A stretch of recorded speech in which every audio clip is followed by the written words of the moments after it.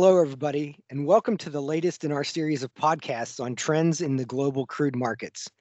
Today, we're joined by our Houston-based U.S. crude waterborne reporter, Amanda Hilow, and she's going to discuss what's happening with what was, until very recently, a very rapidly growing U.S. crude export market. So welcome, Amanda. Thanks, Jeff. And I think the first question has to be about COVID and the reduced demand for crude around the world. How is all that affecting U.S. crude exports? So we're definitely starting to see total export volume fall, although there is some disagreement on exactly how quickly it is. If you look at data from analytic firms like Vortexa and their competitors, indications are between 2.3 and 2.9 million barrels per day. But at the same time, EIA data is showing a lot stickier of a number for outbound exports, with April and May hovering around a 3.5 million barrel per day average. Okay, well, thanks a lot. Now, whether Vortexa and the consultants are right or EIA is right, whatever the real number, where do we see the demand for crude exports going forward? Well, going forward, we expect to see some shift towards Asia Pacific as storage hubs like Singapore and China start to fill up with cheap price crude as the Brent and Dubai spread narrows. So this is opening up the arbitrage again for US grades like Bakken and WTI. But in the first quarter of this year, when COVID-19 had first began running rampant across global markets, but before we saw any major declines in physical crude flows, we actually saw Europe take over enough market share from Asia to become the top destination for US crude as a whole. And this was particularly elevated in the Netherlands, which became the top buyer of US crude behind Canada in March.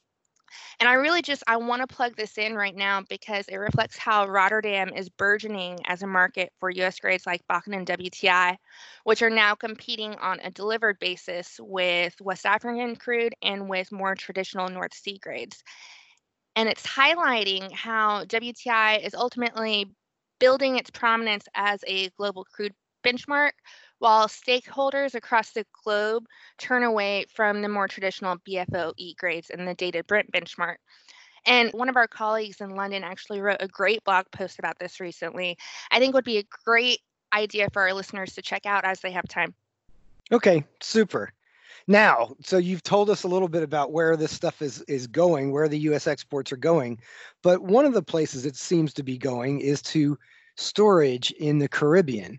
And I think that's an area a lot of us don't know much about, what storage exists in the Caribbean and what's happening there. Yes, so we've been seeing a renewed flurry of tankers heading from the U.S. Gulf Coast to the Caribbean, with the main outlets being St. Lucia, St. Eustatius, and the U.S. Virgin Islands, where there's a 34 million barrel operational storage terminal.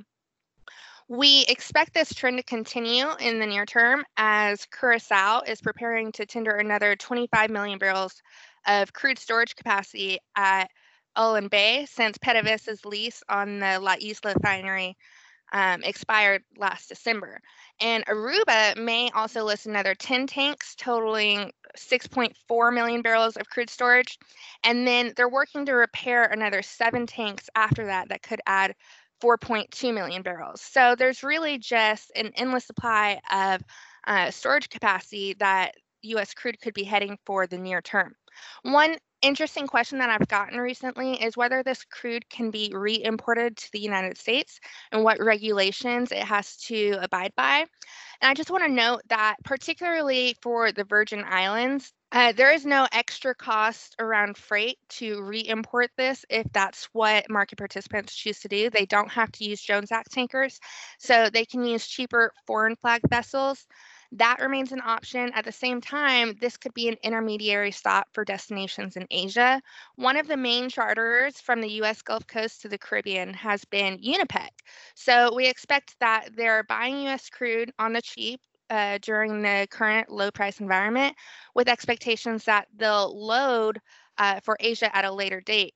Lime Tree Bay off of the U.S. Virgin Islands is actually another point for a single point mooring system that's capable of loading and unloading VLCCs.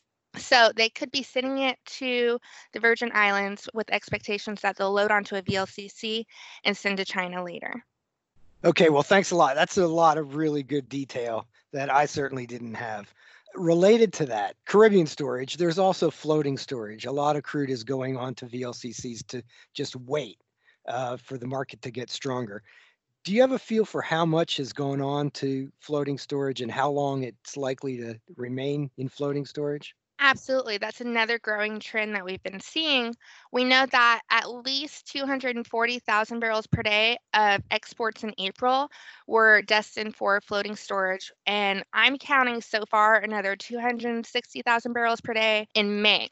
Based on the average time charter agreement, we expect that this crude will continue floating at least until the fourth quarter, with the majority of the time charter agreements hovering between 3 to 9 months. And then we're also seeing at least 2 tankers time chartered for a period of up to 1 year. So ultimately, players have the option to wait until the price is right before they have to offload these cargoes. So now let's talk about the horse race in the Gulf Coast among the ports that are putting this crude out on the water. A lot of people know that Corpus passed Houston as the number one exporting area about September of last year. Do you think that Corpus is going to stay number one, or is there a scenario where Houston kind of reclaims that position?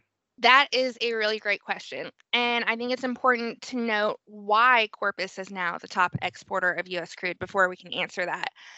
Corpus is now accounting for nearly half of total exports, and this has been propelled by the recent pipeline projects out of the Permian Basin, including EPIC, Cactus II, and Gray Oak pipelines. That brought more than 2 million barrels per day of pipeline capacity from the Permian Basin to the Corpus area, whereas refining capacity in the region is only around 1 million barrels per day. And existing storage capacity is only 20 to 30 million barrels per day.